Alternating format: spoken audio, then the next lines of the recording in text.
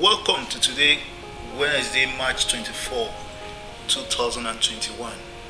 It's Open Heavens Devotional by Pastor E.A. Adeboye. Today, we'll be looking at signs of backsliding part 3. I'll read 1 Samuel chapter 3 verse 18 as a memory verse. And Samuel told him every wheat, and eat nothing from him. And he said, It is the Lord, let him do what seemeth good.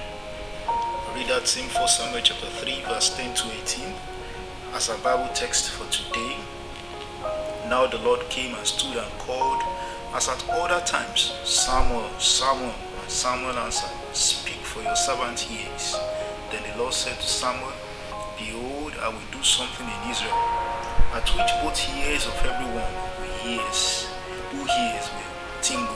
In that day I will perform against Eli, and all that I have spoken concerning his house from beginning to end. For I have told him that I will judge his house forever for the iniquity which he knows, because his sons made themselves vile, and he did not restrain them. And therefore I have sworn to the house of Eli, that the iniquity of Eli's house shall not be atoned for by sacrifice or offering forever. So Samuel lay down until morning and opened the doors of the house of the Lord. And Samuel was afraid to tell Eli the vision. Then Eli called Samuel and said, Samuel, my son. He answered, Here I am. And he said, What is the word that the Lord spoke to you? Please do not hide it from me. God do so to you, and more also, if you hide anything from me, of all the things that he said to you.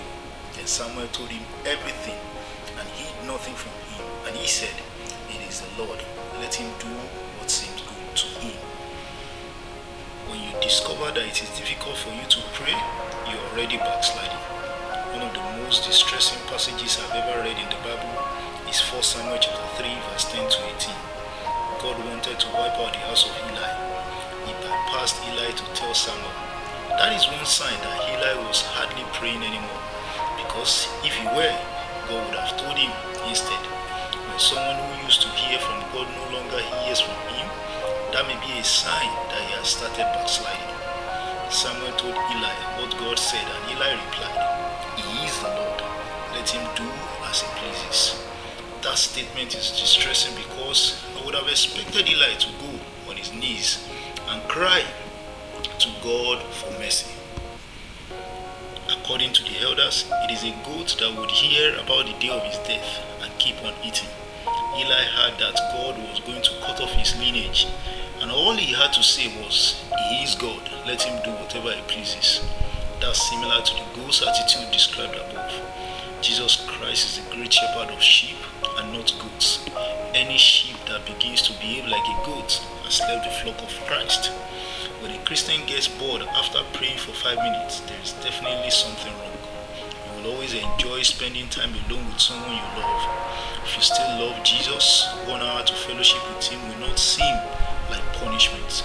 How is it that prayer has now become a burden? There was a period in my life where I had drawn far from God without noticing it. One day, God asked, Do you remember when you would be driving and praising me? Then my spirit will fill your car so strongly that tears will begin to run down your face, and you will have to park the car for a while before continuing on your journey. I said, Yes, Lord, I remember, but you know it is difficult now. I have a driver now, and if he sees tears dropping from my eyes, he will think there is something wrong with me. God replied, Oh, so I made a mistake by giving you a driver, right? I quickly apologized and promised to resume fellowship with him. I waited until it was midnight when everyone, including my wife, was asleep, then snuck out of the house to fellowship alone with God. Just as I started singing, tears fell from my eyes. I did not realize how much I had missed God. I did not realize how far I had drifted away from him. How fervent is your prayer life? Your response will tell if you had started drifting away from God. Our reflection: do you still enjoy spending time alone with God? God bless you and have a wonderful day ahead.